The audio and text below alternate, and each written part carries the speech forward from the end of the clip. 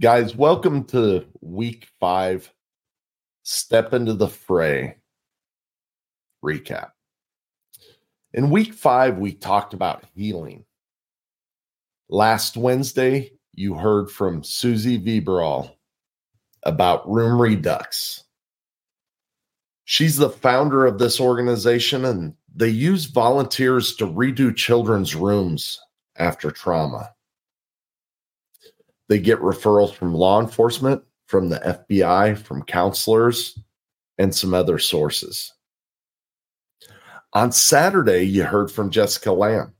Jessica has a network called Atlanta Redemption Inc. This network consists of tattoo artists and removal specialists that cover up or remove branding or scars related to trafficking. So I want to share with you a couple of my takeaways from these two amazing interviews. But I'd also like to hear your feedback on them. So if you'd like to interact, go ahead and check these out on YouTube and give me some comments back there. So first, let's talk about the work that Susie and the crews out there for Room Redux do. So the thing that really hit me hard is there's a lot of work that goes into the details of these redos of these children's rooms. For example, when a child is laying in bed after some sort of abuse has happened or some sort of trauma has happened, how many times do they look at the ceiling to just make patterns out of the texture or the tiles that are up there? Because they're trying to stuff down all that trauma that they lived through. What about when they sketch something into a piece of furniture when they're hurting inside? These groups really pay attention to these details because they're really about the healing for that child. And they try and remove those things that were such a tremendous focus during the middle of that trauma that continuously bring these children back into that hurt. Or sometimes the child may be removed from that house and put into another home. So they actually create a sense of ownership through what they put in these rooms for that child, so that the child, once again, has something that they can call their own after their entire lives have been disrupted. It's amazing work, and you really need to check it out. In talking with Jessica with Atlanta Redemption Inc.,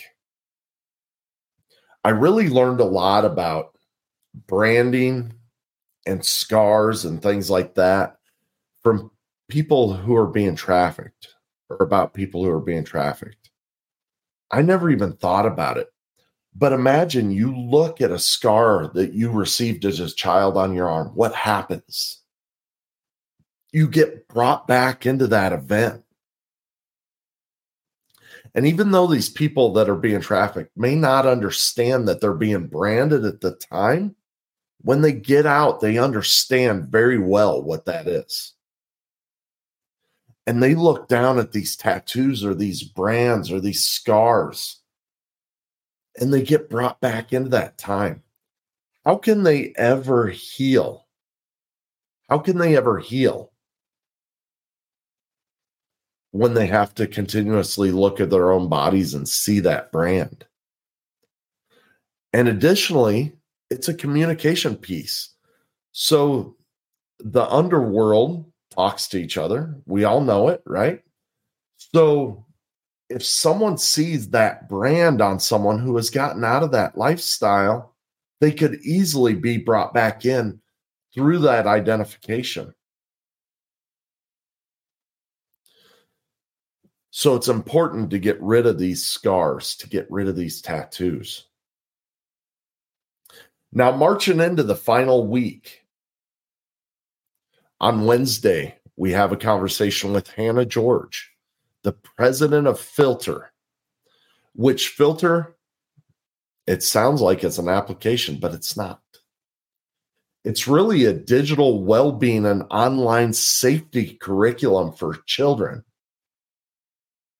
And what she does is she shares with us healthy habits and what her curriculum's about to help children be safe online and to set healthy limits with our children and protect their innocence. And then in the final episode of this series, I hate that it's coming to an end because I've met so many fantastic people. But in the final episode on Saturday, we're going to have Ryan Mickler. And this is a little bit of a change. Ryan is the founder of the Order of Man movement, which, in my words, promotes healthy masculinity. And in this episode, we talk about the characteristics of what unhealthy masculinity is and what true masculinity is and how to promote that true masculinity in today's culture. So you're probably asking why. Well, one thing that I heard time and time again is that men statistically are the largest percentage of the sex buyers and demand in trafficking in this trade.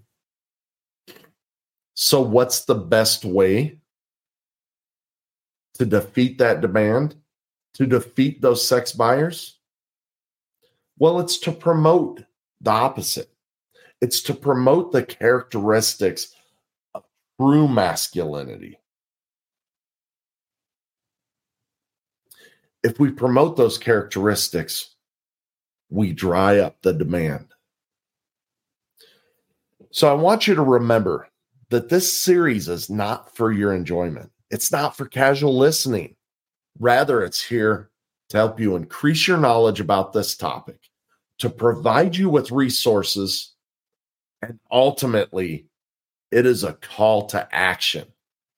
I am calling you right now to step into the fray, to get involved. Now, to do that, you can find resources and you can also find ways to support all of these fine guests in their mission at www.fireforgedleader.com. Now, before I wrap this up, I'd also like to give a huge shout out to a great friend of mine, JP Roberts. He did a lot of the work on the initial graphics of this. If you're watching it on YouTube, it's the intro clip that has the whole lineup of guests. But he's done a ton of work in the background to help promote this series, to help get this word out.